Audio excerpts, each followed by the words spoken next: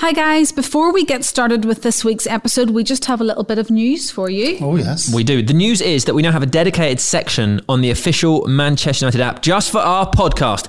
Mazad, go on it. Loving it? Yes, loving it. We know what you're thinking. Why should I move my favourite podcast app all the way over to a new app? Well, 2 reasons. Reason 1 is that you will get the podcast a whole 24 hours earlier. I think that's a really good reason. That's 24 hours earlier than everywhere else. And you can be first in line to hear every new episode. Yeah, and reason number 2 is it allows us to bring you so much more than just the episode. So if we talk about goals, you'll be able to see the goals within the app, and you'll also see associated articles, and something a lot of people have requested, you'll be able to watch more episodes of the podcast all in one place, which to me seems sensational. Mm-hmm. But if you're not convinced and want to stay where you are, that's fine too. We'll still bring you our pods right here every week as usual. Right here, right now. But also, if you're on the app, you won't have to sit through us telling you all this every time. That's good, isn't it? Yeah, because this is going to get repeated if you're listening on something else, but not on the app. Anyway, that's it. The official Manchester United app now has a podcast section. Loads going on in there. Check it out now. On with this episode. Download the app. Hello and welcome to, incredibly, the 100th episode of the United podcast. I genuinely can't believe we've been doing it that long. I can't believe the names that we've had over the 100 episodes. And I can't believe, Maisie, you've survived 100 episodes without getting cancelled for all the things you say. Thanks, Sam. Yeah, I can't believe it myself, to be fair. 100. How long is it? 18 months? Yeah, something like that. I can Something tell you. like that. 2 years, no? Over 2 years. Over 2 years. We did No the first way. Brian Robson, September. Yeah, the 28th of October 2019 was Robbo Part 1. That's when it was released. Yeah, we did it in September, I think. So that's how long we've been doing this. Wow. Yeah. That's over 2 2 years. 2 months. Pretty impressive. A lot has happened in that time, guys. So much has happened. Obviously, we started and we would go and meet people and do tours and talk to them and stuff. And then we spent a lot of time like this on Zoom. We've had 2 babies. Yeah, that's true. You two have. Yeah. Listen, by the time our 200th episode goes out, Maisie, you could have grandchildren. Whoa, don't be like that. No way, Ellen, no. No, it's bad enough having you two. Oh, little Grandad Maisie. That'd be cute. God. You could dress as Father Christmas like you do for Helen's kids. Yeah, scare the hell out of them. Oh, yeah. So for this episode, we are going to focus on the last 50 episodes, because when we hit 50, we've made it to 50. These are our favourite moments. So now we've made it to 100.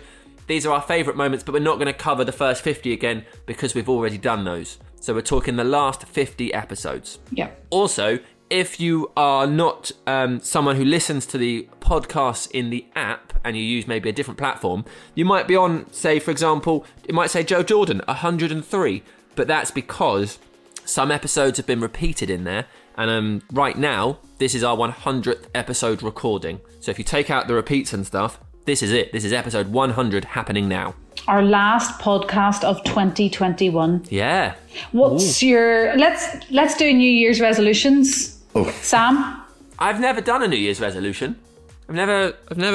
Do you do them? You go first and give me some idea of what you go for. Not really, to be honest. I always think I would like to Cut down on Diet Coke. cut down on Diet Coke, but Yeah. you That know makes what? sense. I just like it too much. What's the point? Yeah, you're already down fair to enough. what, 5 litres a day? So I'm not going to be making any this year. Maisie? I'm gonna have a dry January. Oh, yeah. Good. Yeah, cleanse the body. Nice. Producer Tasker? Any New Year's resolutions for you? To make another 50 excellent episodes of the podcast with you Oh, guys. look. Oh, that is Typical nice. producer answer. That is good. Ever the professional. Oh, what a guy. What a guy. Well, it's been an absolute pleasure to bring episode 50 to 100 to, 51 to 100 to everybody. We've had some really big names in that time. I mean, where else can we start except at episode 87? It took 87 episodes to get there, but we finally got Sir Alex Ferguson, a pinnacle for all of us. Absolutely. Certainly for me. Maisie, how did that moment feel for you? Yeah, it was good catching up with the gaffer again. Oh, look, it's catching up. I know, but that's it though. It's so special. And do you know what? After what he's been through, he looks an absolute $1 million. He really does. It was extraordinary to sit in his company for that length of time and try to have conversations that weren't the things we already know. and just let him talk. And some of it, I think, was like, it was all brilliant, but there was just some little snippets, like his story about the Oscars, that was just gold. When I asked him what was on his bucket list, and he said, Great "Well, question. I've done that, going to the Oscars." Thank you, Maisie. Thank you. Great question. It is. Did you have a little bit of a bucket list when you retired? Yeah. Have you ticked anything off? Yeah. I've been to the Oscars. I've been to... That is not what I expected. Not what a normal person's bucket list consists of. What was it like? It was fantastic, yeah. It was amazing because we were in... well, the award part is for all the actors and their families and all that. We were in the next tier. You know something I couldn't believe? There's a woman sitting in front of me playing poker in a machine. I swear. I was saying, what a waste of a ticket. Really? Why is there even a poker machine in there? No, she didn't. On a phone? Yeah. What? She had in her lap, she was playing poker. Waste Honestly. of a ticket. Couldn't believe it. So the Oscars was one. What else was on that bucket list? I was at the night before the Oscars, there's a big do one at the Beverly Hills. That's where they give all the gifts and all that. You know, you got a lot of gifts and that. But and the Oscar itself, it was good. I went to the Vanity Fair party after it, you know. It was good. It was really good. And then I went to the Masters, and I'm still trying to get my wife to agree when I go to the Melbourne Cup. I think that's 4-1. Yeah. I don't think there's any chance of that. But I was at Kentucky Derby. Jason went with me, my lawyer in New York. We went there. It was fantastic. We were at the same table as Harry Connick Jr., you know, the actor, really nice man. He was really, really good with his family. And we had a really good time at that. So I've taken a few things. Obviously, COVID's probably I mean, ruined your bucket list a little bit. You know something? I never went out of the house for 4 months. How difficult was that for you? No I mean, we've problem. all got busy lives, but none No problem. more so. Really? Not a bad problem. You enjoyed it? I can never be bored. Honestly, I always find something to read. There are plenty of books I can read. You get the TV.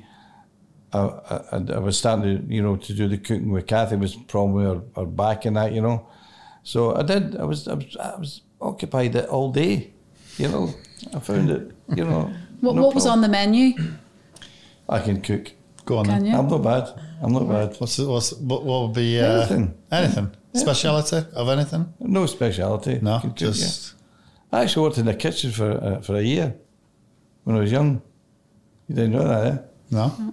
And the manager was Kenny Dalglish's father-in-law. He was a good cook. He was a very good publican. Actually, it was a pub restaurant place just not far from me. Just round the corner from me. And I was in there for about a year. What a bucket list. I mean, Who he's has in the there. Oscars on their bucket list? Exactly. How do you get... Yeah, I'll just ring whoever and just get on the bucket list. Yeah, get on the guest list of the Oscars. All general things, going to horse racing and other stuff you mentioned, is quite doable. Also, worth remembering that he told us that he watches them, like these episodes. So he might be watching this now. If you are, I hope you're having a lovely day, sir. He does watch them. Yeah, but he might not watch a compilation. The absolute pinnacle for all of us.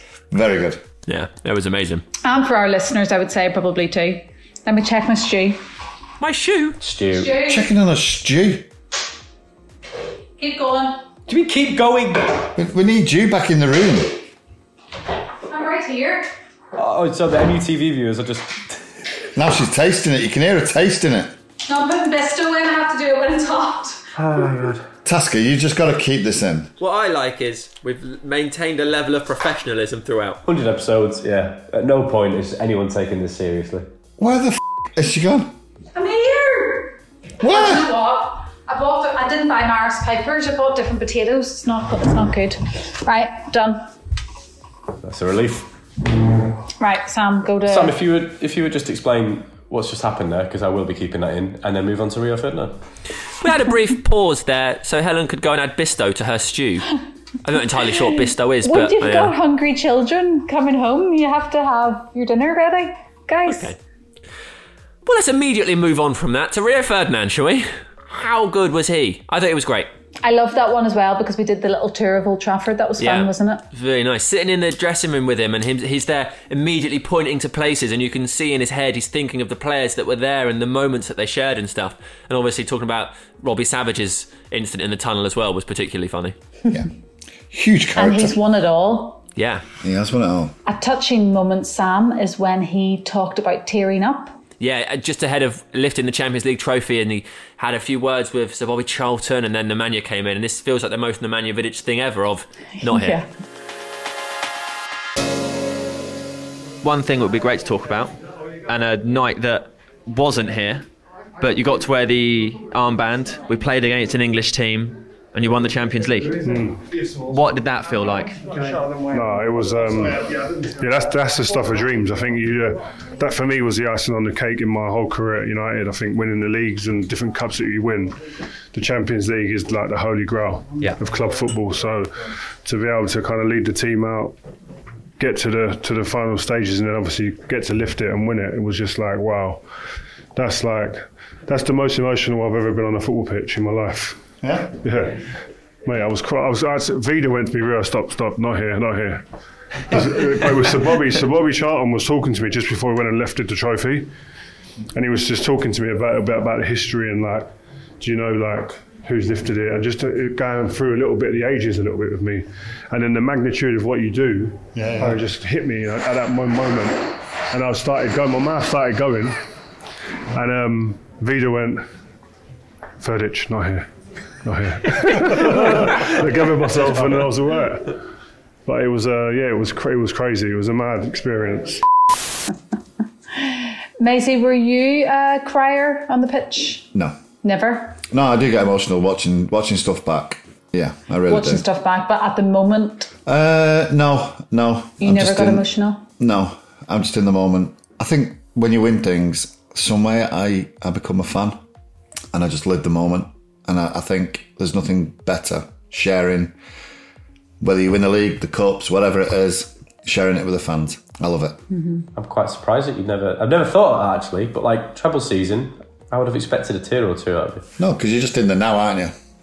You're in the moment, so you're just doing your job and then that's it. But looking back at it, looking back on the treble, yeah, talking about it brings floods of emotion back. It really does. Mm-hmm. Particularly watching on MUTV and stuff like that. I think it's so cool. Nice plug. It touches actually on something that I thought when I was thinking about these 50 episodes. And I know we're talking now about the players we've had on and Rio and Sir Alex, and we've had a lot of winners. And you're saying like when you're in the moment, you're just getting on with it and you're winning and it's your job and you know that's what you're there for. And I think something that's really occurred to me a lot over the last 50 episodes and the people we've spoken to that I think maybe I hadn't quite realised before, and maybe other fans have had the same experience as me.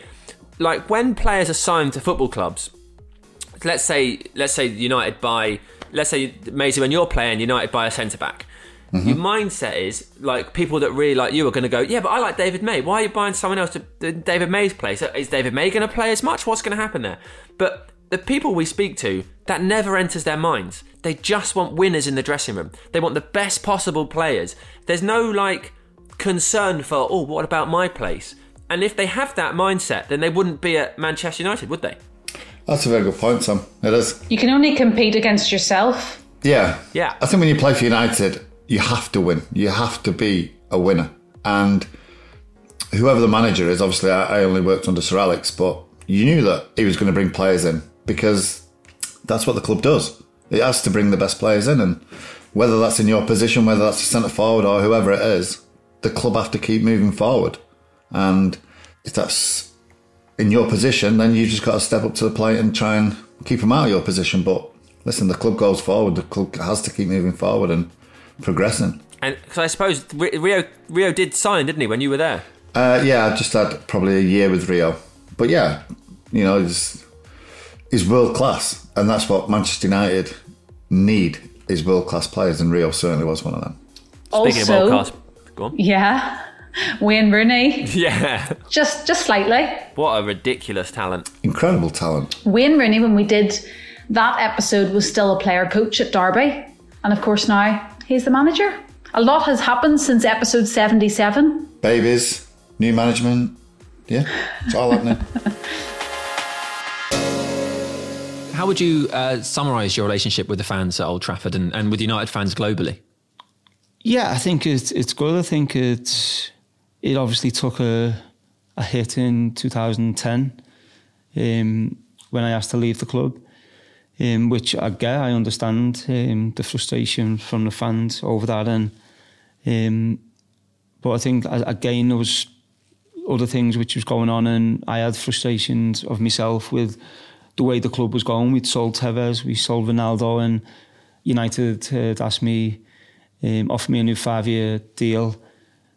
So that was going to be my last contract, really, of big contract, where I was probably coming into the peak of my career. And really, I wanted assurances of we're selling these players who we going to bring in, because are we going to build for the next 3 years, which then basically I think we need to go for players who are proven players. So that was where I was at, and I think rightly so. The manager told me it was none of my business, which I said, that's fine. I completely respect your decision on that, and you're the manager. But if you can't give me them assurances, then it's best to leave the club. So it was all quick, and it's something I regret now, obviously. I went to speak to David Gill then after that, and obviously he was a bit more calmer than what Sir Alex was at the time, and I think it was 2 or 3 days down the line that I'd actually signed the deal. So it was all something which happened really quickly, and probably decisions were getting made on emotions rather than, really sitting down and thinking them through. Do you regret that decision because of the way it left you and Sir Alex at that period? I know obviously it was fine in the end, but do you regret it for that aspect? Do you regret it personally? Do you regret it coming out? What do you regret about that? Yeah, because you took a lot of flack, you and your family, at that time too, didn't you? Yeah, like protests and stuff. I think in terms with the manager, I always had a great relationship with the manager, and I think after that there was times where, like, most games at half time, me and the manager are at each other. I think the manager loved that, and he knew doing that to me was getting a message to the players as well, Giggsy a lot of the time as well. So it was me and Giggsy and the manager always at each other, basically. And then after that, I think that went a little bit, but always after, when that was happening, always after the game, like, the manager might walk down the bus and give you a slap on the back of the head. That's his way of saying, that's it. That's over, move on. And so that was always the case. But then I think after that, it was, obviously I still to this day got great respect for the manager, but there was just them little moments in dressing rooms which were missing a little bit, which where he's giving everybody else in the changing room a high five and misses you out. No, he still he never got to that point, but it was just something which was still there. But as I said, but that's your character though, isn't it? Yeah, exactly. So it almost took a bit of that out of me, and a bit out of him as well in that sense. But I think it is what it is, and I think the important thing was we got it sorted out quite quickly and moved on, and obviously went on. I think the next year we won the league again. So in that few days of you saying to the gaffer, right, you want to leave, or to David Gill, did you have any options of going anywhere else, or did you have anything lined up, or could you have gone anywhere? Yeah, there was. I think it was. Obviously, you're probably one of the best players in the world, so. Yeah, no, I think it was. There were a few people lined up. No, I think it was obviously well documented. The Chelsea were in, and Mourinho wanted to sign me. There was a game, wasn't there? I think it was here, where we played them, and it seemed like it from the outside anyway. The media certainly read into it that he didn't play a forward in his starting 11, and that was read to be him saying, "Wayne, here's a space. There's a big hole I here." told him about that. No, but there was Real Madrid, Barcelona. So there was teams who, and the Man City thing keeps cropping up, and it was like there was never an option for me to go there. But obviously, there was rumours on that as well. But the other three really were the more realistic options. I was in my head at the time, in that 2-day period, basically, I was ready to go and play in Spain. He was just so honest in that podcast. One thing about Wayne Rooney that always stands out for me in interviews, he's actually always really articulate. I actually love listening to him speak. We just didn't get long enough with him for that one. Yeah, everybody got annoyed with me because I had to end it. Yeah, you were very abrupt. Because that was it. We were told that was the end. There's not a lot you can do. But he did say he was going to come back for he's going to come back episode 2. Yeah. I think he's just, as you say, Ellen, I think when you listen to him in depth. As much as he's the club record goal scorer, it just comes across as like I was just doing my job. Yeah, but you mentioned there, he's the club's record goal scorer. Manchester United's record goal scorer. And, I mean, in the next 6 months or whatever, I'm sure Harry Kane will go past Wayne Rooney. But right now, he is England's record goal scorer. And for almost none of his career did he play as a proper number 9. He just went wherever he was needed. He sacrificed constantly to be a team player, whether that meant he was playing slightly wide or slightly deep. Like, it didn't matter. I don't think he ever looked, it doesn't sound like he ever looked at goal records or ever chased goal records, and yet here he is with 2 of the best ones on the planet. I think the thing about Wayne Rooney, though, he just loves playing football. Yeah. Lots of people going forward after their teenage years, it's just a job, but he genuinely loves football, loved playing football and wanted to be involved for as long as he could. That's why maybe he went back into the midfield and just played a part wherever Sir Alex needed him. Yeah. Someone who maybe, I don't know if they loved football, but definitely loved scoring goals was Ruud van Nistelrooy. Like, just loved him when I was a kid, and every time United scored, I'd be like, that'll be Ruud. And of course it was. Even the thought of him getting on the bus to see how other players, see if they've scored. Yeah, it was Henry, wasn't it? Yeah, it's like the drive and the determination to become the leading goal scorer in Europe for the Golden Boot or in the Premier League. That's Who told us that story before? Scholesy. Was it Scholesy? Yeah. So even to his teammates, the fact that they all knew that, just an absolute born winner. Also, how I mean, this was a difficult conversation for me because I've held on to a real intense hatred of Martin Keown for years, and then Ruud was like, no, he's a really nice guy. It's absolutely fine. I just want to ask you about another rivalry. Paul Scholes has recently been on our podcast too, and he said that you almost had a personal vendetta against Henry to outscore him. That was Paul Scholes' words, not mine, but how much of that is truth? Well, I just wanted to be the top scorer in the league, and of course it was, and I was checking that as well. I remember, of course, Thierry was always there on the high in the goal scoring in the league. So I checked, has he scored, of course, and then how are things going? Yes, I did. Yeah, definitely. And that rivalry pushes you, to of course, to perform. When I think of your career and the big games and the big moments, so many of them came against, which is funny now because obviously they're a mid-table club, but against Arsenal. Mid-table club, yeah, they are now, huh? I don't know. But that was the rivalry, of the top contenders at the time, I guess. And it became a rivalry of individuals and incidents, and I don't know. It was traditional rivalry. I don't think United and Arsenal were that much of a rivalry. I don't know historically. No. I think it's just that era where for about 10 years they fought together for everything. And I think in that time, like, United won almost every Premier League title and Arsenal won 3. And that made them the only challengers, I guess, for a period. But there's so many for you. There's Martin Keown. There's the penalties. There's, was it Vieira got sent off for stamping on you and they claimed that you made... But that was all in one incident. There were like 21 incidents. That was that afternoon that ignited sort of the... Yeah, but that wasn't that was more personal towards me. I recall. Yeah, they hated you.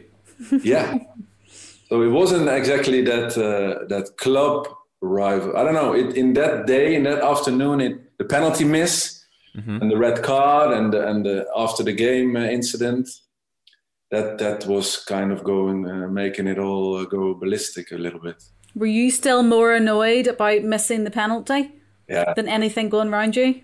Yeah, I couldn't care less. Well, I was just so sick of the penalty miss. It was 0-0 for God's sake in the last minute against Arsenal. You know, it was a huge penalty, and I smacked it on the crossbar and didn't win the game for the club and for the team. And obviously with the sending off and being of course the Arsenal players were still unbeaten because of that also.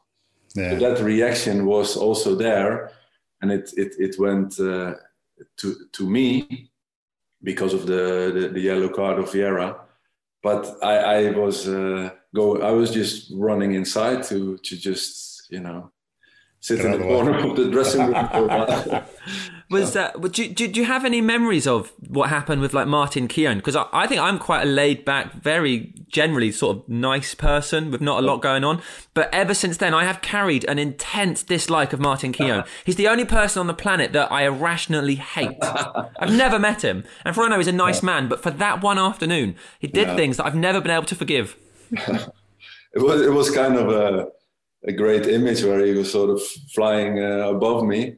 But the thing is, he's actually the nicest man you'll ever meet outside a football pitch. It's too late for me. We all tend to change a little bit between those white lines, you know. And when things get fired up and pressure is on and you're capable of doing things, you know, that don't look the best when you look back on it, but same for me, same for him and everyone who played, I guess. That was tough to listen to. And Maisie, you said he's a really nice guy. And Ruud really likes Maisie too. He was so happy to see you when we logged on. Yeah, I love Ruud. To consider that the amount of goals he scored for Manchester United, he only scored one outside the box. His last one too. That is an incredible record. Was it? How many tasks? Was it 143? I think he scored 150 in total in 250 games, off the top of my head. 150, bang on. 150. In how many games? 219. That is an unbelievable record, by the way. Yeah, his goal record's amazing. Every 84 minutes, would it be a goal? Something like that? Quick maths. Something like that. Tasker will find out how. I don't even know how to begin doing that maths. What's that? What do you do? What's the sum? one every 90 would be 150 and 150. So it will be slightly more than 90 minutes. It would be like it'd be more, wouldn't it? Be every 96 minutes. 219 times 90 is 90. There's no point working out. I think it's a goal every 131 minutes. So it's a game and a half. Every game and a half. That's pretty isn't it? That way. What was yours, Maisie? How many goals? How many games? Yeah. Well, I think we had the biggest name in British football this year.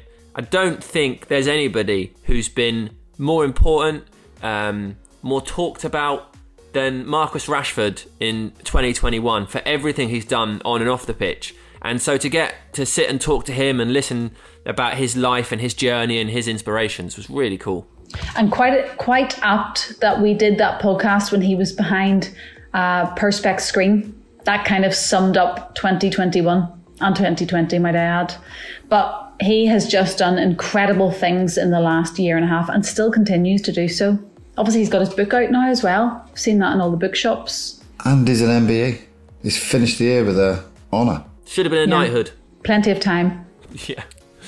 He told a story, didn't he, about how even if he wasn't a footballer, like when he was younger, he would just go out and try and help people. Like if there were homeless people in Manchester, if he was buying them a sandwich, it's buying them a sandwich. And you just think, that's why he's doing what he's doing now, because that's who he is. Mm-hmm.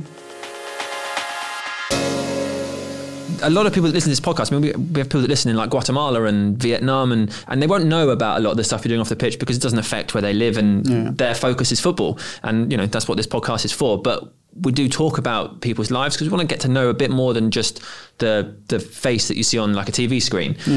And two things that seem genuinely remarkable is that you managed to force a government U-turn twice. I mean, the second time must have felt like when they pledged 400 million must have felt like, well, I guess, I mean, I don't know how that could have felt like, but it must have been special.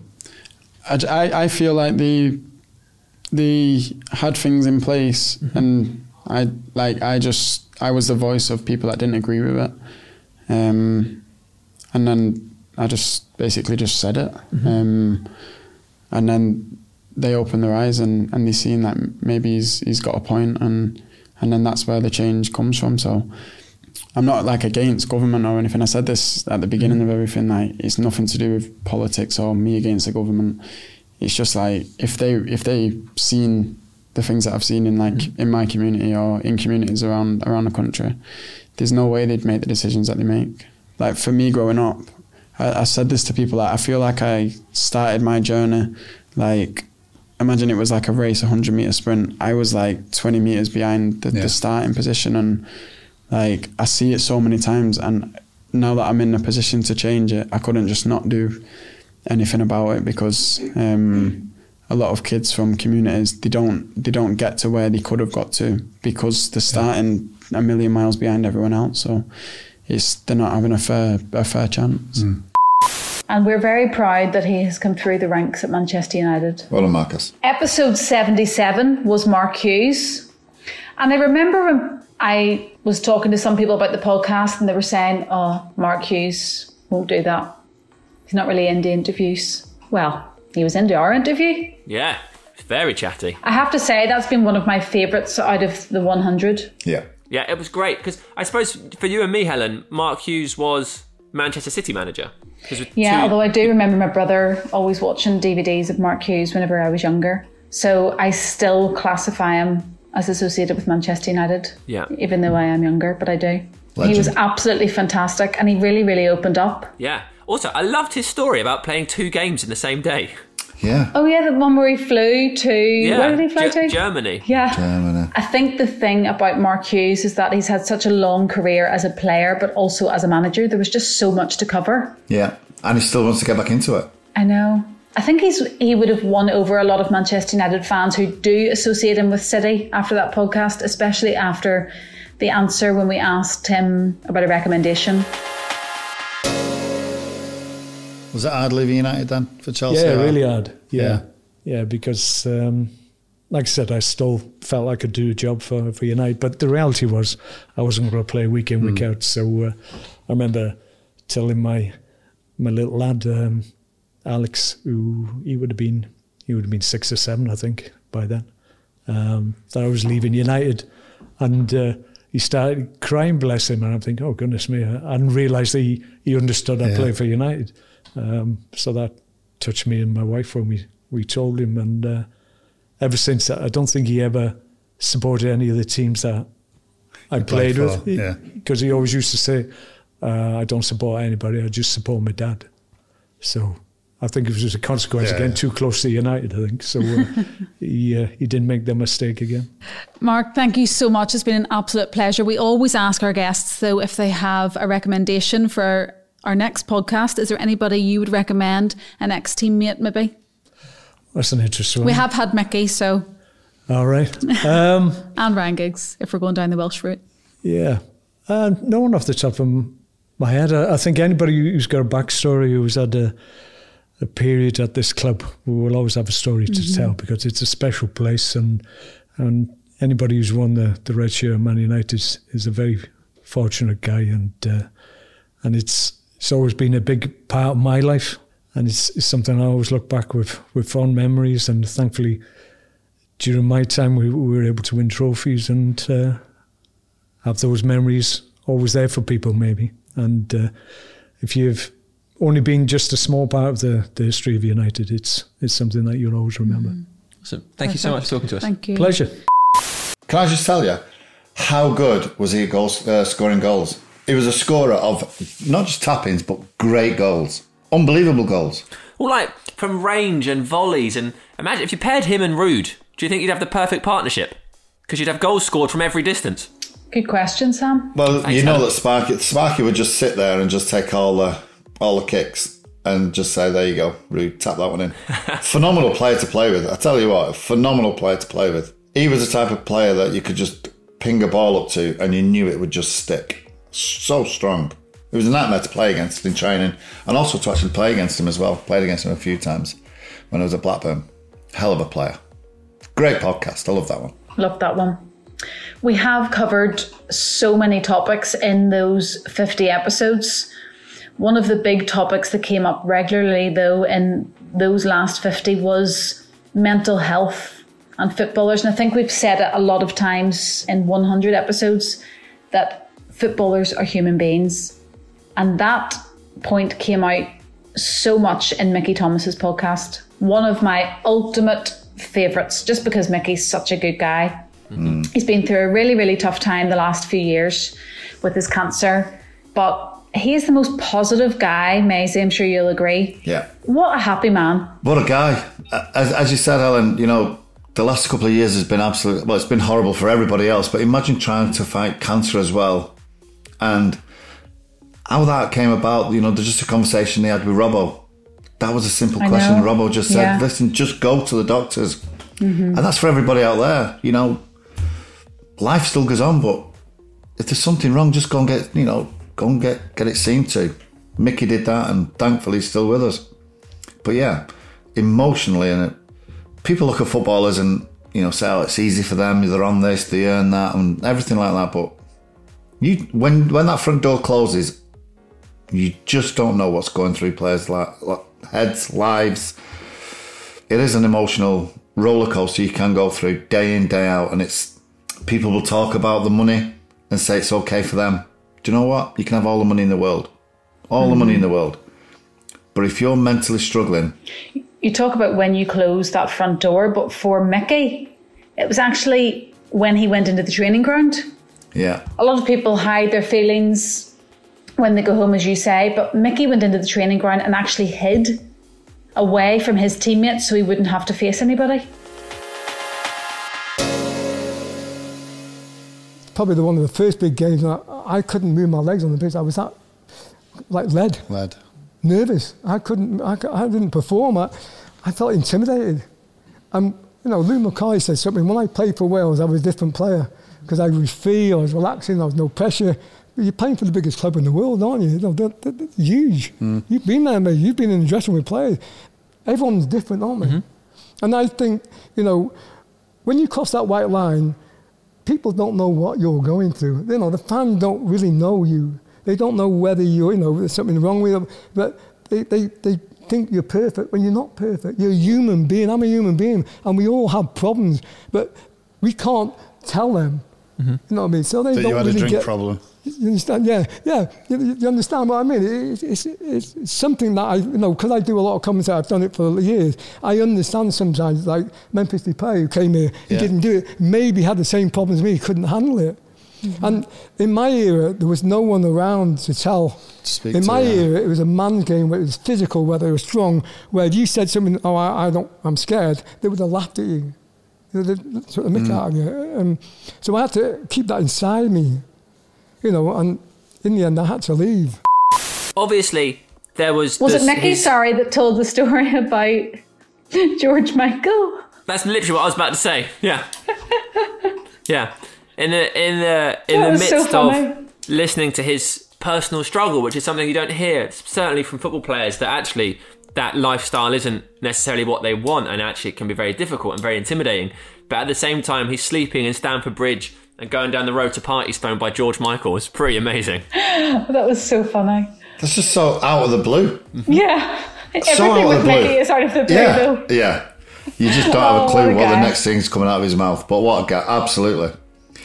He is absolutely a superstar. Mickey's one of the nicest blokes you could ever meet. He has an absolute heart of gold. He really has. How have we not even talked about him going to prison and just parking his car and driving home? Oh, yeah. Mickey's was amazing. Mickey T having his own car park space at the prison that he's actually serving in. Yeah, and drinking champagne in it. And the gaffer's saying, you're all right, you can go home tonight. And he goes home. Just make sure you're back here tomorrow, mate. I need to re-listen to that episode. It was so funny. Brilliant. Episode 63, if you want to go back. Episode 51, Andy Cole. What I remember from that podcast, he had that really funky background, like space. That's the first thing I remember from that episode. Sam, you weren't with us for that one. Correct. Unfortunately. Sorry to say, but that was also a really, really good podcast. And also what he has been through the last few years. Yeah. Maisie, obviously you knew him pre-health problems. Yeah. Coley's one of those lads that when you speak to other lads, they'll go, Coley's a bit strange, isn't he? But nah, Coley's the life and soul of the parties. He is. He's such a lovable lad, and people totally get the wrong idea about what he's like. And, he is so funny. He is so funny, but as you touched on it there, Helen, imagine your cousin giving you his kidney to keep you alive and to keep you living. Alexander, was it? Yeah, Alexander, yeah. He donated his kidney. Yeah, he come to see me one day, obviously, when I was still living in Cheshire, and he said to me, I can't do this anymore. I just woke up. I was like sleeping like 13, 14 hours a day. I just woke up groggy as hell from my medication and all that.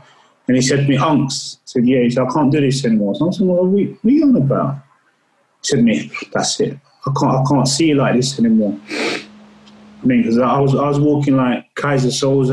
I was dragging my feet, couldn't walk. I could just about get to the toilet, get back, and I was so out of breath, it was unbelievable. And he said, no, I'm not doing it. He said, I'm going to donate my kidney. And I remember saying, no, you're far too young for this. This is a long-term project. He said to me, no. I said, I'm done. I said, I can't see you like this anymore. It's like, come, I look at you, you're sleeping, you can't do this, you can't do that. I said, I can't do it. And I was getting really emotional, and so was he. And I said, no, you're too young. But he was adamant that he wanted to give me his kidney, and he donated his kidney for me. What was that phone call like, Coley? Ringing your kid up again then? Saying, listen, I've thought about it now, or I'm going to accept your offer. Because that's like, Coley, that is absolutely... I mean, we all make decisions in life, but that's like a huge decision for both of you. Not for all your family. I couldn't talk to him. I thought, obviously, my oldest sister, that's his mum, and I spoke to her, and I said, you need to speak to him. She spoke to me and said, Andrew, nope, he's made his mind up. That is it. You know what he's like? Yeah, he's a bit like me. Once he's made his mind up, that is it. And I sat down at length and I spoke with him. Unks, no, I'm doing it. And I was fortunate. I had possibly, 5, 6 people who were there saying, look, we'll do it for you. But he was so adamant that he was like, I don't care. Yeah, I'm not watching you like this anymore. And if I'm a match, you will have my kidney. It was like that. He was one of those ones. If you said no to me, he wouldn't have a tear up with you. It was kind of like that, He was so adamant that he wanted to do it. I mean, you'd have been close anyway. Yeah. But now, the fact that crazy his kidney is now keeping you alive, sort of thing, is like, what a bond that is. Yeah, it's crazy, man. Like I say to him, And is he okay as well? He's good. You know what upset me? I'm honest enough to speak about it now. You know what upset me more than anything? When I had the operation done, I remember getting up, obviously very drugged up and that, but when I was getting up and that, I could like shuffle about and walking. And I was out after a week.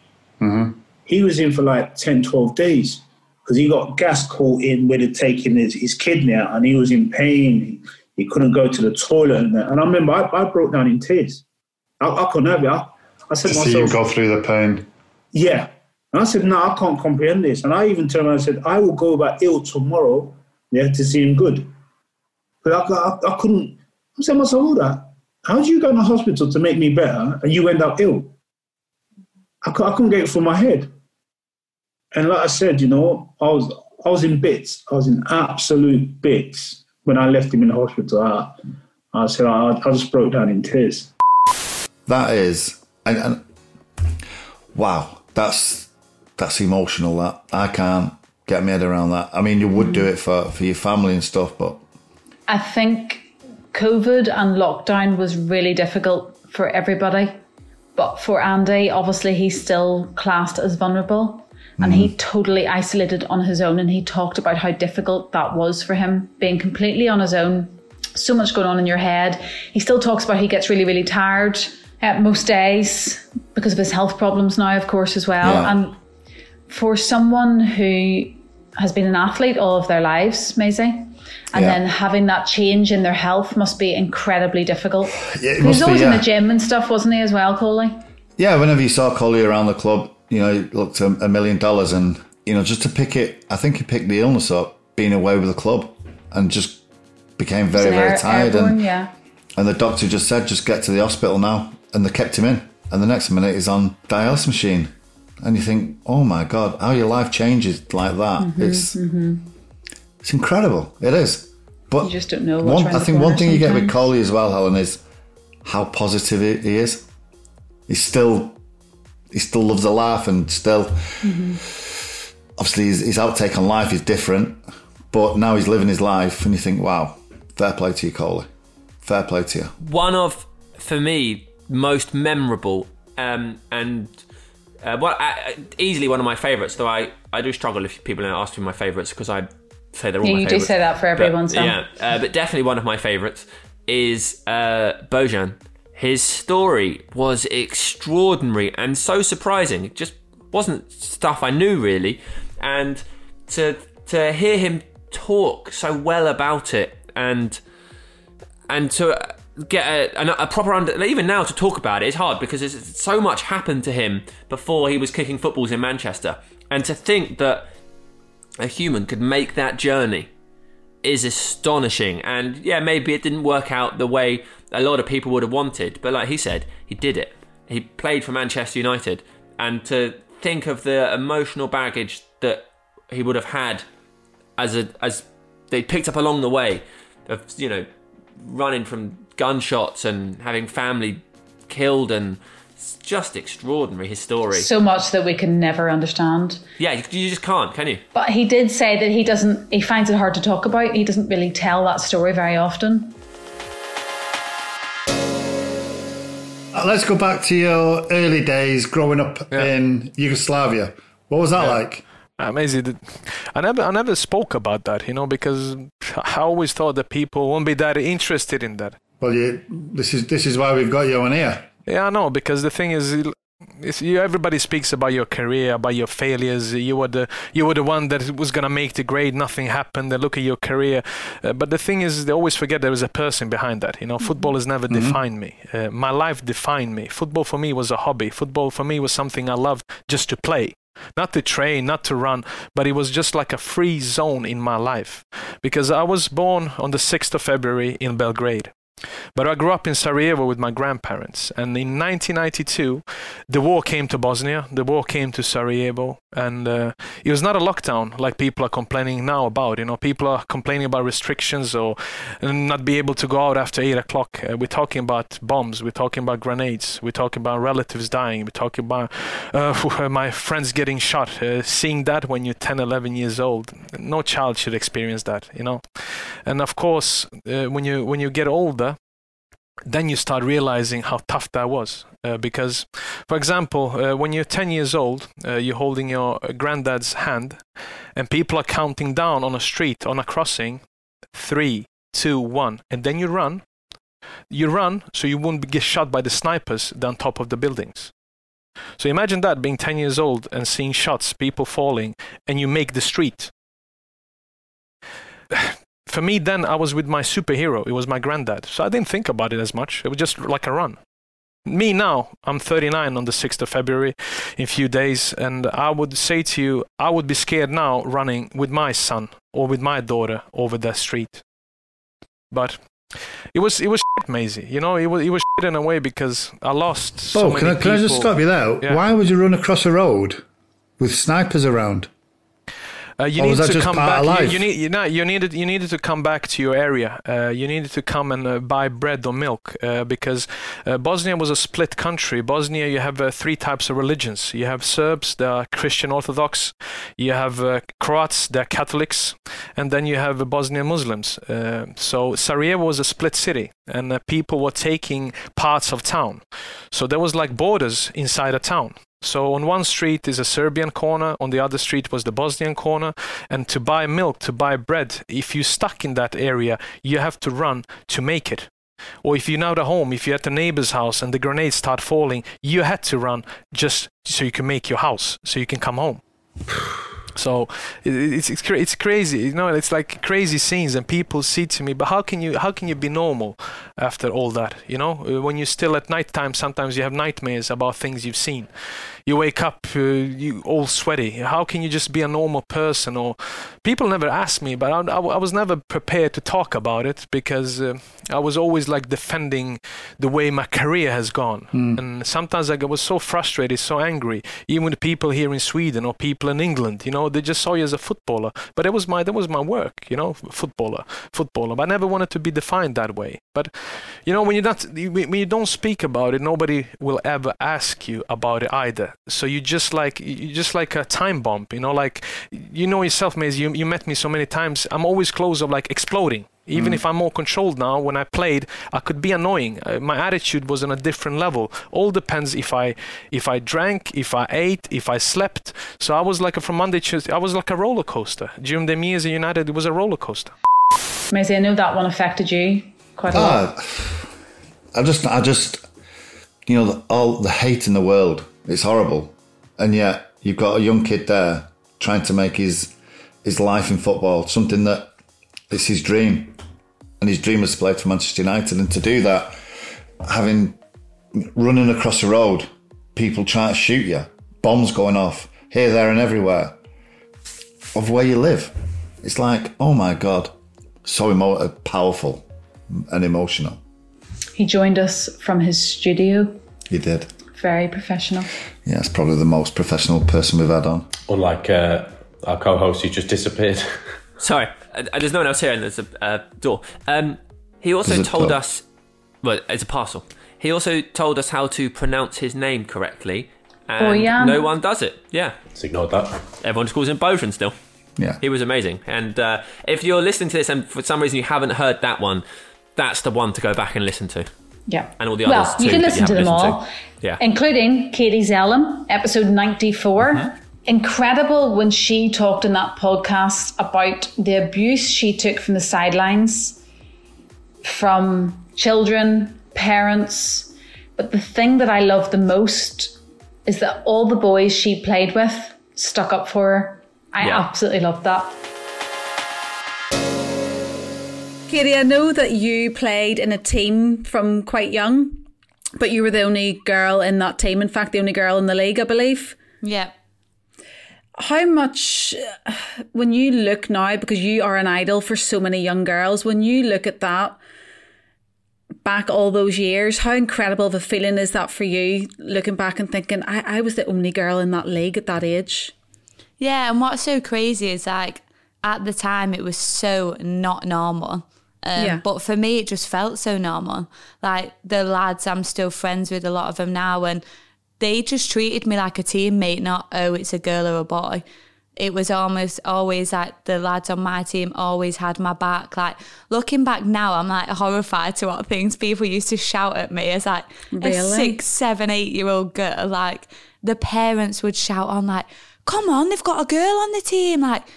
How's a girl beating you? And I'd be like looking at my dad like, why is this 35-year-old grown man like shouting at me from the side of the pitch? And yeah, I'm small now, but if you would have seen me when I was little, I was tiny. And like, no wonder that them views become so normal, because people's parents are shouting that from the side. The lads around, the lads growing up playing against me was like, yeah, she is a girl. Like, why is she playing football? Like, the views are just passed down from generations, which is what I would like to try so hard to eradicate. And I think it's so refreshing for me that some of my friends like still come and watch me now. They message me like, so a lot of them were good players, like went on to play in like academies and things like that. And for me, like they always knew. And I see some of them like when I go back home and they're like, you were always better than us, Katie. And I'm like, it's nice that like the people that knew me and was around me are of the same view as I am, and hopefully they can pass that view on to the people around them. Mm-hmm. Did it ever affect you, sort of hearing that, especially at such a young age as well? I think you know you're very impressionable, aren't you, at that age? And when you're a young kid and you're playing and you're hearing that from a grown man, and you're sort of taught, aren't you, to sort of respect your elders, and you know you listen to your parents and you listen to people that are sort of that age, and then you hear those comments, and you know, did it ever sort of affect you, and did you ever sort of question playing football? I look back now and I think no wonder so many girls stop playing football. Like, no wonder the dropout rate between like 10 and 16 is so high, because so many people are telling you shouldn't be playing, why are girls playing, like the boys are so much better than you. Like, no wonder, like people question like, oh, why is there less girls in sport? Well, because your dad's shouting at me, that's why there's less girls in sport. And I think for me, like growing up around like, you've met my dad, he's just like, say it how it is. And I think that's very much how I am now. And I'm quite thick-skinned to the point that probably made me stronger rather than brought me down. But like, yeah, I was the only girl in the league probably for a reason, because no one else wanted to be shouted at from the sideline every single week. And I think I was really lucky to be surrounded by so many people that were strong independent women, to be honest, that supported me, but not just the women. My dad, my uncle, my coach, and my teammates were like, some of my teammates, bless them, would be like, yeah, we have got a girl, like, yeah, and she's better than you. And like, I was the captain, so they were like, yeah, and she's the captain. Oh, thanks, boys. Also, I know that wasn't the point of the podcast, but her stories about her dad were amazing. You love the story about her dad painting the neighbour's fence. Yeah, it's astonishing. Probably illegal, probably some form of vandalism. She was just so positive, wasn't she? I really, really enjoyed that one. Yeah. Obviously, you were missed though, Maisie. Oh, thanks. You'd have loved her dad, I reckon. Do you know what? I actually did think I pointed out in that podcast, or maybe I just thought it in my head. Maisie is the type of neighbour to go and paint your fence when you're not asked. Are you? Yeah, I would do that. Yeah. 100%. Yeah, all day long. It's what he paints on it that you worry about. Yeah. Yeah. Not sure what sort of message it would be on the fence, but yeah. My next door neighbour needed a new gate, and I sorted the gate out for him. That's, See? Episode 88, the podcast went on a mini tour. We did. We went to London. We did. How good was that? Was that our first little trip? Well, it was definitely our first trip to London since Berbatov. Yeah. But it was our first little tour. Yeah. Maisie and I did Norway and Sweden. All right. Okay, Sam. Why do you always bring that up? Well, we had a great time. And we had a great time on the train home, Maisie, because we did our quiz. Certainly on the way home we did, yeah. Because we got separate trains on the way down. We did. Which is weird. G-Sun Park. Mm-hmm. Probably, I feel like I say this all the time as well, but probably the nicest player I've ever met. Juan Mata, surely. Also, slightly disrespectful to your husband. There's too many. Your husband? Do you think he's nice? Okay.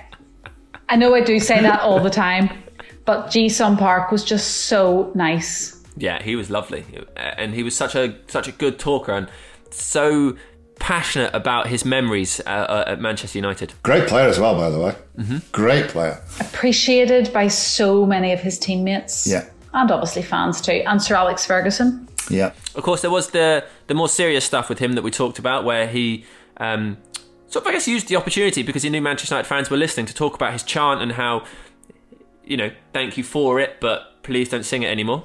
Mm-hmm. Which is really courageous because you know that people can, the people that are singing in their minds in support of you, if they're told not to, can turn and you don't know how they're going to react. So I think it was really brave of him to do that. Really brave, and I think a lot of people's eyes would have been opened because you just sing and you don't really think about the words and how that resonates with people. But obviously it resonates a lot with him and people from his community. And I think it was a really important message that he put out. Absolutely. I I know you'd quite like to talk about the song that Manchester United fans had for you. Obviously, that came out in 2005, and I wonder, maybe it wouldn't be a song that people would come up with today because people view things differently, specifically the reference to eating dog meat. How did that make you feel when you were a player? And how does that make you feel now you've had, I guess, time to reflect because you've retired, but it is still being sung? I think, yeah, if I'm being honest, that, you know, is I should probably speak out more loud this time. Because in that time, 15 years ago, and then everything changed from Holland to England. I have to adapt, start from zero, because I'm really knows what the changing environment means when I joined the PSV. So when I heard that song that time, I feel like I'm very proud first because of they create a song for me. That's a really good one as a player, very proud of to have it. And then as I heard about the lyric referring to eating dog meat, which is very uncomfortable for me to that. Is it allowed? I mean, is it okay? It's kind of that feeling I have to adapt that time because I was young and I don't know the culture of here. So probably it's one of the things I have to accept. Because I never thought that fans may create a song with bad meanings. They always make a song for cheer up, to give some energy to the players, proud of the players. That's my thought. So that's why I just accept it as a player, and then I'm really proud of being there as well.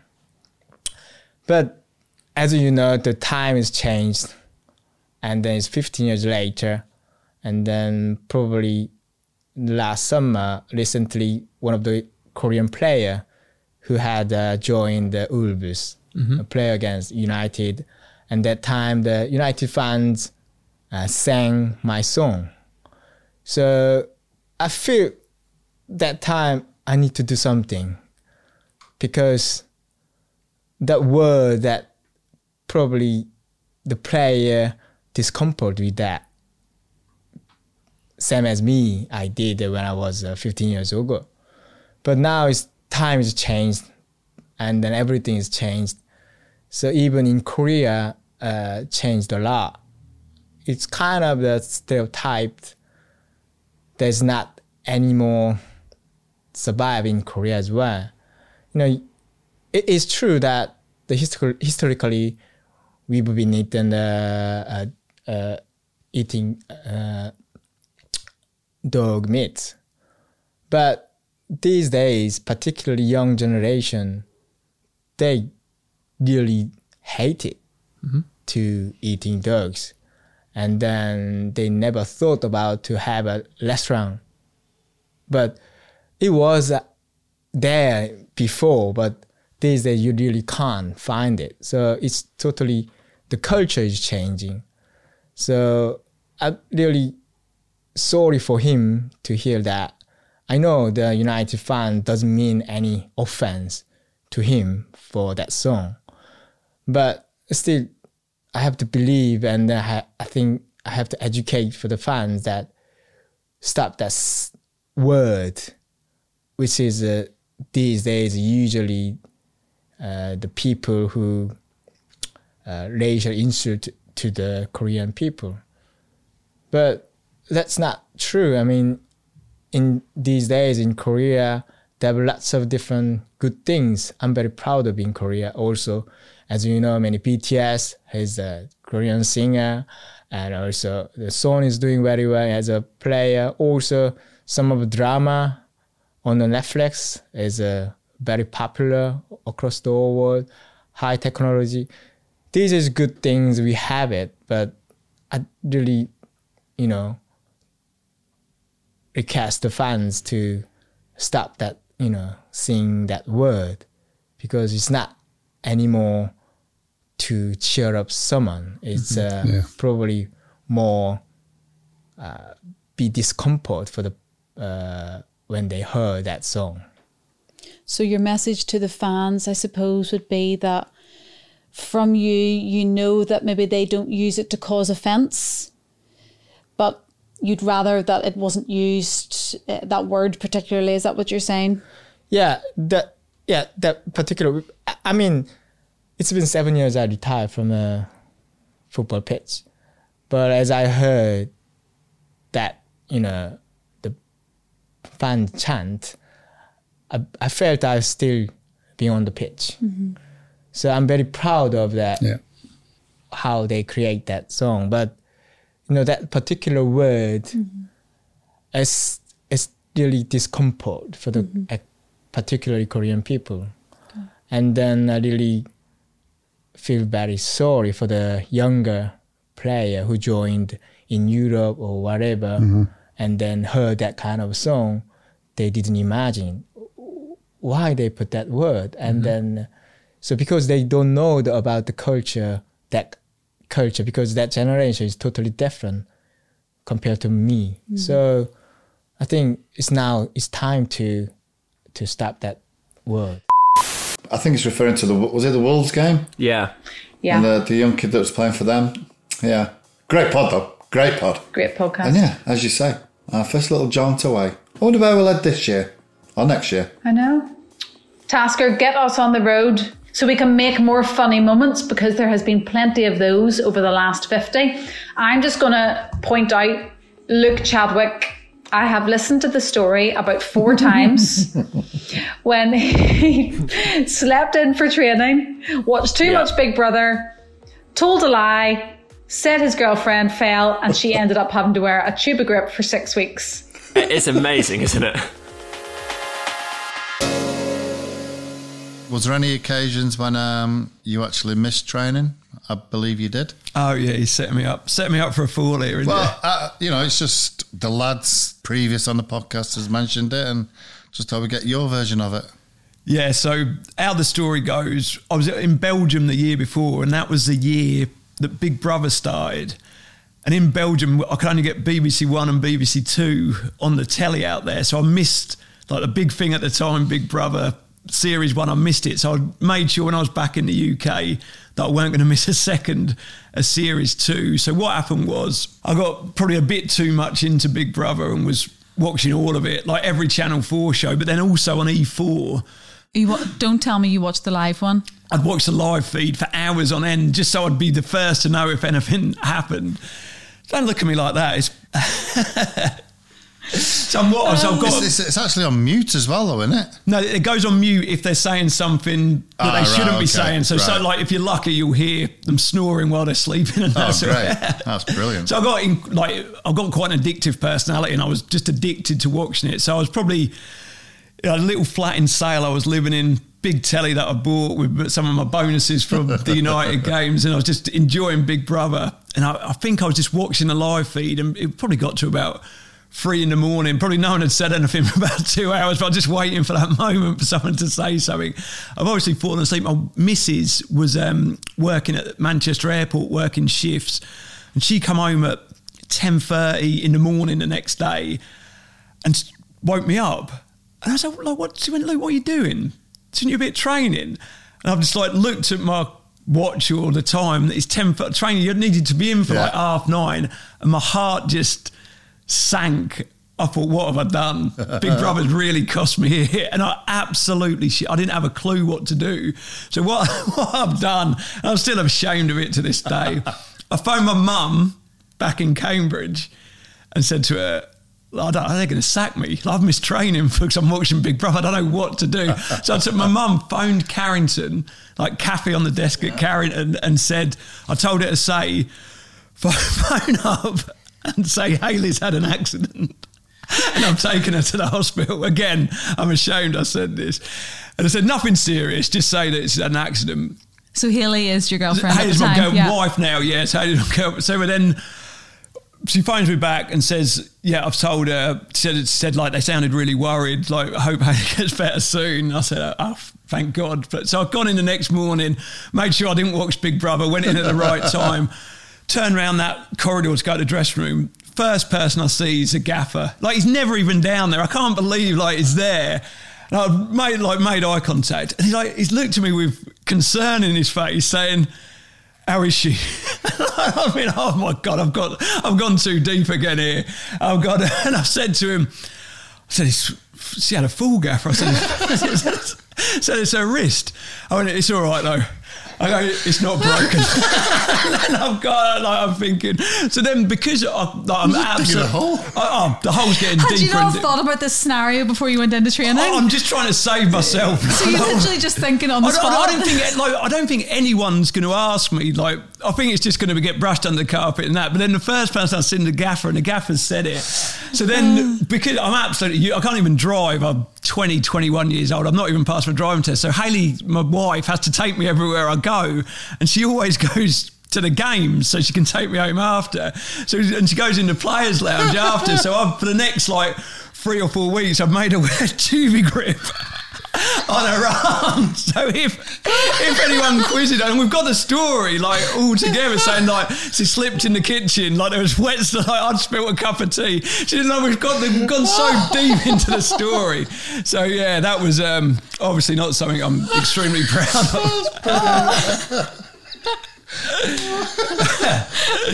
Had anyone ever asked her after that in the players' lounge? No. I've just gone I'm worried so much, and I've got her worried as well. She's like, look, I forgot the tubey grip, so we're gonna have to turn around. We need to get it. So then she'd keep the tubey grip in her handbag. So when we got to Old Trafford, she'd just pull it on.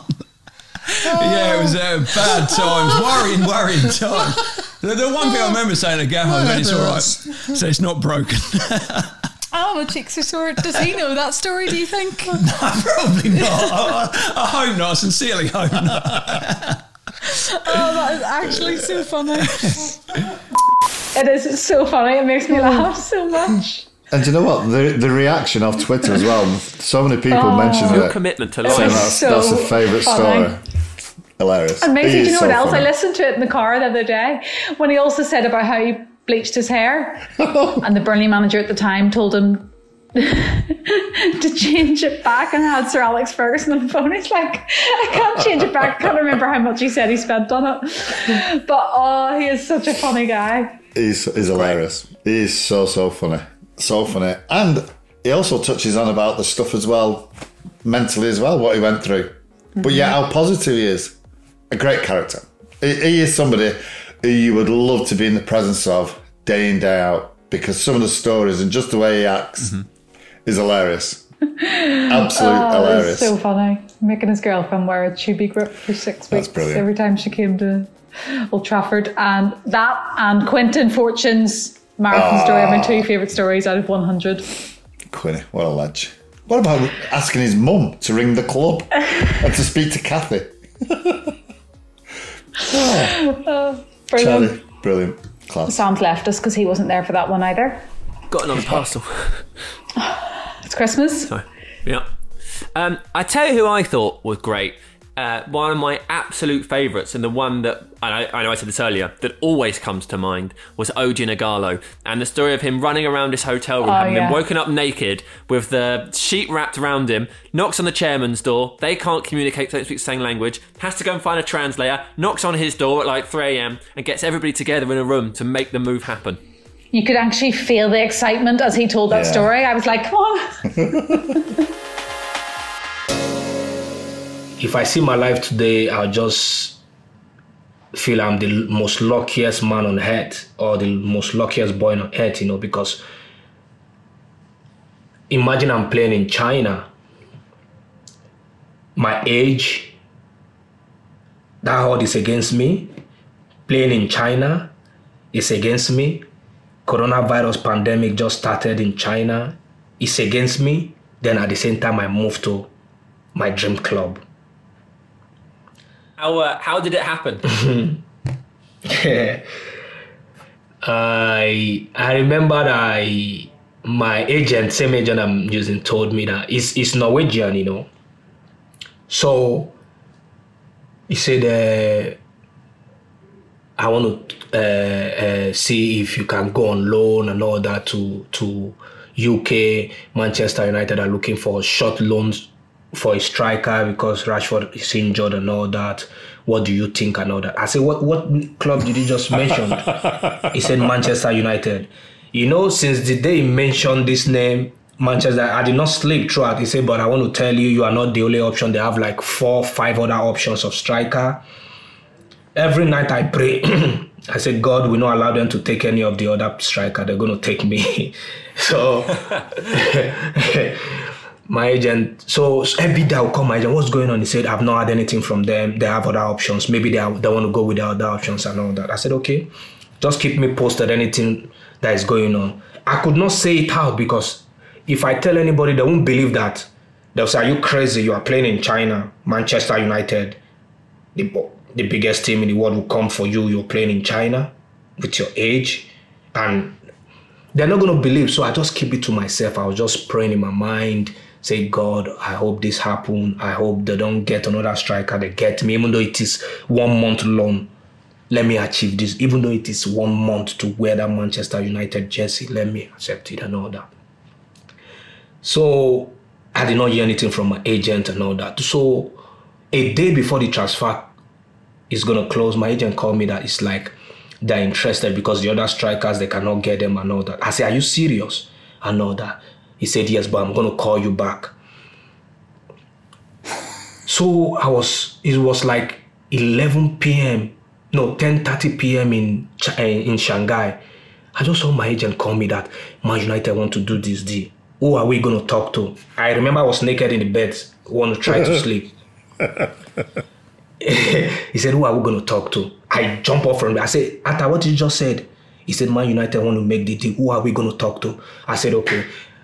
We're in the camp then. We're in the hotel then with the team and all that. I said, our director, I want to go look for... I just tie a towel in my waist. I run out of my room. I go knock our director door and all that. He's not speaking English. I went to the other translator. I hit his door. He said, what's going on, Igalo? This is 11 p.m. in the night. I said, where's the director? My agent want to speak to him now and all that. I said, what's going on? He said, Manchester United want to take me on loan. You have to do whatever you're going to do to make it work and all that. I said, you have to do it. So I think my agent did not connect. They started speaking and all that and all that. Agent said, you have to get a pay cut and all that. I said, I don't care the pay cut. Just make the deal happen. I don't care about the pay cut. I want to go. Are you sure Manchester United want me? My agent had to screenshot the message to show me that it's real before I believe, because I never believed my eyes. So he said they're going to send the offer now through email and all that. So when they send the offer, he showed me the offer. I saw the Manchester logo, the paper heading. I was shivering like this on the bed. I was shivering. I said, oh God, let this happen, let this happen, let this happen. I was praying. Then the two clubs started negotiating and all that, talking about the contract. I was on the bed. My head was heavy and all that. Said, you're going to get this less. I said, I don't care what less, what money and all that. Just do it and let me go and do it. My agent now told me that the thing is going well and all that. They started exchanging paper and all that. I did not sleep till that 11 p.m. till 5 a.m. in the morning when they faxed everything, and it was 5 a.m. in Shanghai time. How close was this to the actual deadline day time? Very close. Very, very close. So I could imagine you're panicking like mad. I was panicking. I was shaking. I was looking all the news, know what is going on, want to see what is going on and all that. Around 6:10 in the morning, my agent just sent me a message that the deal went through and all that. I just lie down. I took water, I drink water, I lie down on the bed. I was like shedding tears, and I called my mom. My mom said, what? You didn't tell me what is going on so that I should put it in prayer too. I said, it already happened, because I don't want to put you in a panic mode. I don't want to tell you what is going on. Then if the deal did not work, then you're going to feel sad or you're going to get heartbreak. So that's why I did not tell you. But I want to tell you now, I'm a Manchester United player for the next 6 months. What a lovely, lovely lad. Yeah. I think the podcast is so cool because they just don't nobody gets to hear half the stories that the lads want to tell. And when you're in that little bubble of all the players, you'll hear the stories. But to actually get them out on the podcast is brilliant. It's so good. And the fact that Bruno Fernandes doesn't even let his own daughter win at Uno. Who else would know that apart from us? Yeah, well, his daughter, I suppose. You said when you were playing football and you had to do what you had to do to try and make sure you win. And you talked earlier about leadership, and if you have the captain's armband or not, you're still going to be a leader. Did you always have that sort of competitive drive and that ambition, like even when you were playing Pokemon when you were younger? Or is it just football? Always, in everything. I hate lose in everything. Yesterday, 2 days ago, I was playing with my little daughter, Uno. And, sometimes you need to just... Let them win? She needs to win, sometimes. Sometimes. But yeah, sometimes. Because sometimes I'm But you didn't let her. When she we were playing a game and she had like 2 + 4. And she put me twice the +4. No, she's little. She doesn't know. I all the time need to ask. You have some more to put together. You have more cards to put and everything. And when I ask, she put another 4, another +4. So I take +8. I have 4 cards to +2. I take that 8, and after I put all the +2 together, bam, bam, bam, bam. And I win that game because I was so angry because she put me twice +4. I need to win. Hang on, Bruno. How old is she? 3 years old. My wife was looking and she said to me, "You are always the same. You are." But it's like this. For example, we are most part of the times. I don't know how you call here in England. You know what is bingo? Bingo, Yeah. So in Christmas in Portugal, we always play that. We pay £5 for card, and so we put all the money in the box, and who have the card complete wins that that money, But I'm not sure if you say 5 points. The little coin. Which one is the most, the little one you have? 5 pence. 5 pence. 1p? No, 1p, no. Maybe 5 pence, yeah. 5p. Yeah, the little one. Okay. So we always play like this. It's just to have fun, not because of money, just to have fun. But also for that, I don't like to lose. And when I have to call the numbers, I always check the number sometimes just to be sure if I have that one or not, If I don't have, I just put again inside and I move a little bit more. But this is because my family all the time they shitting doing this, all the time. My cousins, my uncles, everyone does this. So you grow up with this, and you have to do. You have to do to win, So that's where your drive to win comes from. It comes from being cheated when you were a child. At bingo. Yeah, because normally I lose when I was a child because they always do this. So I start to grow up and understand what I need to do to win in that kind of games. That's brilliant. So now your daughter will be the same? No. Because she doesn't understand I'm cheating, Maisie, would you have let your daughter win a Uno? No. Oh, no, probably not, to be fair. No, to be fair, you probably let her win one and then the competitive side, and you would come out, so you'd be like, right, I'm taking this one. You can have the next one. No. I don't even let her win at darts and stuff like that. Just keep missing so she wins. No.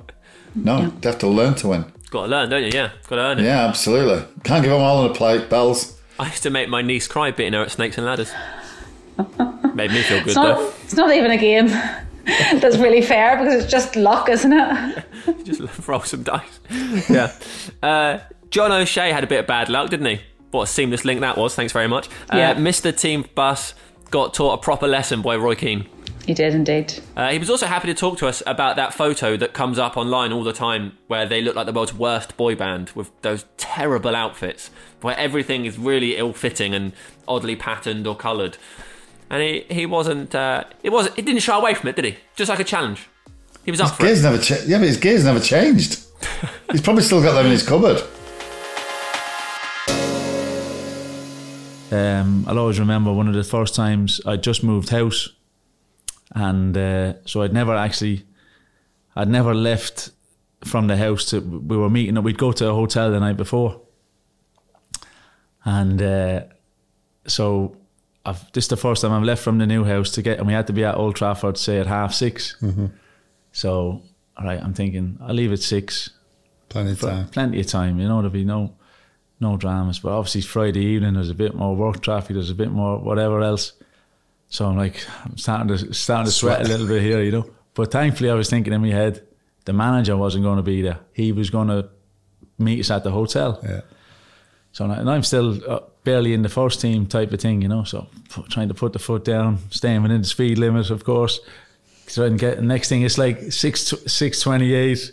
I'm thinking this is getting close here. So literally, it's kind of 6:30, and I'm kind of pulling in type of thing. The bus is still there, like pure relief. Next thing, I can see the bus moving. Right, I've not parked the car yet. I'm nearly in, and it's like the bus is gone. So I can see Roy and a few, obviously the senior players. I'm thinking, what? They've done me here. So I'm panicking, thinking, will I drive the car back? We were staying actually in All of Liège at the time. So I'm thinking, what am I going to do here? Quick little panic. Thinking, right, I'll leave the car and I'll get a taxi. And I'll still get to the hotel, if you know what I mean, in time. So the manager will think, but obviously Roy was teaching me a bit of a lesson here. And even to be fair, it was my own fault. I should have known, prepared better in the sense of knowing the distance from the house. But the next day as well, I think we played, I'm trying to remember the game we were playing. But obviously Roy mentioned it to me again, and I'm kind of like, oh my God. So basically he'd seen you driving in, but he didn't stop the bus? Yeah. Which is like, no. No, this is a lesson. Yeah. But it was like, obviously, it was my own fault and you hold your hands up type of thing. But I was thinking, I was more worried about the boss. The next thing, obviously, the senior lads were like, no, we teach you a lesson, Shazy. But no, that's the way it was. And look, it served me well. It served me well, that those things you have to be on top of. Mm-hmm. You have to be on top of. There's no time like the present. Our producers just reminded me of a photograph, which has been going around for a few years. Oh, look at that. Boy band. What's astonishing is how badly everything fits. There's not a single player in one item of clothing that fits. Yeah, he said it doesn't fit. Sorry. Yeah. Like nothing fits in that image. Some of them fit now though. So that a few years later. Still got that leather jacket. That's going back to the bond and the morale around the group in terms of that was a Christmas lunch. Yeah. Shall we say? That turns into carnage. Yeah, it turns into a good day. Yeah. It turns into a good day, and look, it's incredible how often it pops up. That picture, as much as maybe people try to delete it and get rid of it, but no, look, it was a bit of team bonding. The manager obviously encouraged it as much as we could at the right times, and thankfully we've all matured and got much better clothes on board. What a guy, Shazy. Some great goals as well, by the way. What a goal scorer. Yeah, just endless iconic moments. Someone else who was a great goal scorer, Maisie, I don't know if he did that on purpose, Javier Hernandez. Also loved his first goal and was happy to claim it, where he kicked the ball into his own face as he fell over against Chelsea. Doesn't matter how it goes in. And he never stopped talking. No, we didn't really speak on that one, did we? I didn't speak hardly at all. He just with great stories. Yeah. Brilliant. I think he just loved being at Manchester United, and he loves being a footballer. Now he just seems like a really positive person. He just loved it. He told us about playing with Manchester United on a PlayStation, and then like a week later he's joined them. It was special when I met the lads and the dressing room and everything, but it was more special when I arrived in Manchester and I went to Carrington dressing room for the first time, and then my first time as well in Old Trafford, playing friendlies or whatever before the season. Because then after that we went to Wembley and we played the Community Shield too. The goal that I scored with my face, that I assist and I scored. It's the best goal ever, man. Not even Cristiano and Messi got a goal like that, man. I should have credit. It's fun, but I should have credit, man, of course. A self-assisted header. You don't see many. Yeah, and a nose goal. It was like a nose-mouth goal in a way. So I should have more credit about it. Was you nervous meeting the lads? Was there anybody who... Yeah. You know why? Yes, because it was never a nervousness that I need to prove something, but honestly it was nervousness because it was nervousness that it was new, man. It was like, I like, in a way in my brain, I played with you in PlayStation 3 days ago in my house in Guadalajara. And then I'm saying, hi Berba, how are you? Hi Patrice, how are you? Wayne, nice to meet you. Ryan Giggs, nice to meet you. Like, what? Edwin van der Sar, like, what? Realistically, it was like that. So it was the nervousness of that, but as well in my mind, that's why I think I had a good career in Manchester United. It was because I never felt less, and I knew that they got me for a reason. So I just need to prove it, and I will prove it. You know, sure. 1 minute, 90 minutes, I will do whatever I need to do to help this team. You know, because I'm not gonna lose this opportunity. Sam, you keep playing that PlayStation. Thanks, Ellen. Thanks for believing in me. Just never know what's around the corner. Yeah, it could happen. It could happen any minute. And I suppose the last one we can have a laugh about is episode 72, which was Gary Bailey getting in a fight with Gordon McQueen. Yeah. Maisie, would you get in the middle of that? No, just watch. Leave it to him. I actually really enjoyed that Gary Bailey one. He was so sure of himself, wasn't he? Yeah, he was great. Well, he seemed very different. I think one thing we've done with this podcast is I hope we've tried to remove the sort of stereotypes attached to footballers. But he seemed like a very different person to the normal football player, if that isn't insulting to anybody. I hope it isn't. I don't mean it in a way like that. He was just really interesting, and maybe a bit like Mickey Thomas maybe didn't gel with his teammates. Yeah. Went and learned kickboxing and street fighting and stuff. But he was fine with that. That's why I liked him. Mm-hmm. Yeah. Wasn't a follower. He was a leader of himself. I like that. I like that in people. Oh, good expression, Maisie. Be a leader, don't be a follower. We did get a story from Clayton Blackmore about you as a teammate. He told us that, I think it was on his debut, he just sat quietly in the corner in the changing room while you and Gordon McQueen came to blows. He said it was like two giants fighting and he was terrified to get involved. Yeah, that was a situation that caught me by surprise as well.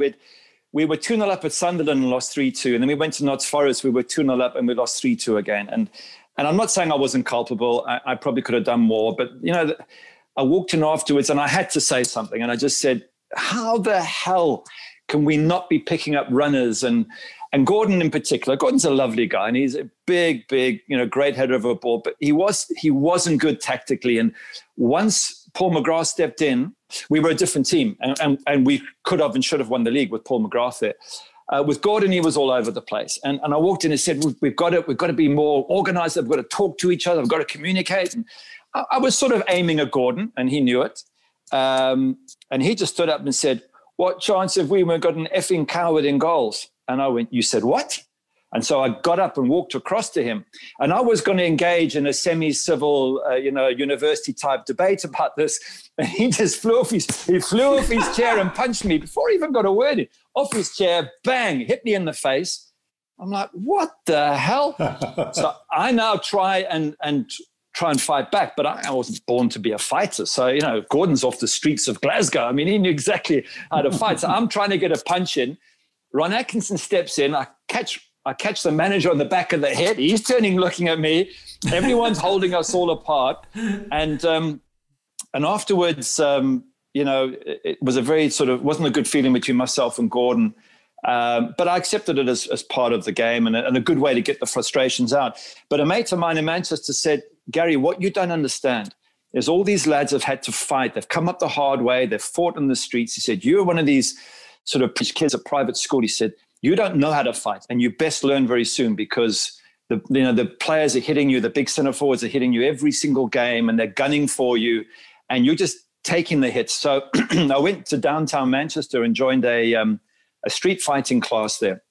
A guy called Steve Powell, who was 6th Dan or something other, and I learned how to fight. And I'm not saying I was a good fighter, but I learned how to kick and how to throw a punch and to hurt somebody. And so, you know, I got in the dressing room as I started to learn this, and I thought, I best let everybody know. So I'm like, I'm doing a bit of karate and take somebody out. And a few weeks later, we were playing Villa, and Colin Gibson, who later joined us, he broke through, and I came running out the box and I mistimed it. And I went to kick with my left foot, and the ball hadn't reached me. So I did like a karate kick, where you go with one foot, bring it down and go with the other. And I caught the ball and Colin Gibson so hard. And I did what I never do. I straight legged like you would in karate, which you don't do in soccer. I straight legged and I heard this crack. And I thought, I've probably broken my leg. And I landed and I was fine. I looked on the ground. I've broken Colin Gibson's ribs. And I hadn't meant to. And so we came off after the game and the lads all in the dressing room, they're like, I think we won 2-0. They were like, Gaz, you broke his ribs. Did you mean to do that? And I didn't, but I turned and I said, damn right I did. And if that happens again, I'll take the next one down with me. And from that moment onward, Maisie, I got left alone. The lads were like, that goalkeeper's crazy. Plus, he does this karate crap. Leave him alone. And that was that. And I was cool. That's brilliant. What an extraordinary 50 episodes, eh, Maisie? Here's to the next 50, Sam. I know, it's been an absolute pleasure. And hopefully, in the next 50, we'll be able to do a lot more in person, a lot less on Zoom. Yeah, I love it when we actually go and meet the players. It's so cool. There's nothing better just chatting over a coffee or a tea or whatever it is, just in the room. And I think you find the love more when you actually do that. It's so good. It really is. So, yeah, fingers crossed we can have the next 50 somewhere around the world. That'd be great. Taskers on that one. That'd be lovely, wouldn't it? And of course, to everybody listening, thank you so much for listening. It means so much that you enjoy these stories, that you resonate with the players and the stories that you hear. And we hope we're bringing you something that you like, because for us, it's an unbelievable privilege. So if you want to get in touch with us, you can. It's unitedpodcast@manunited.co.uk. We're going to take a short break now, but that's absolutely perfect for you because United are playing on so many Mondays through January. That by the time we come back on the 17th, you won't have missed us because your Mondays will be fine. Of course, that episode will come first on the app and then it will be everywhere else on the Tuesday. Until then, have a wonderful new year. Enjoy January. Join me in wishing Maisie good luck with dry January, and we will see you next time. Thank you so much for everyone listening. Happy New Year. Bye. Bye. See you later.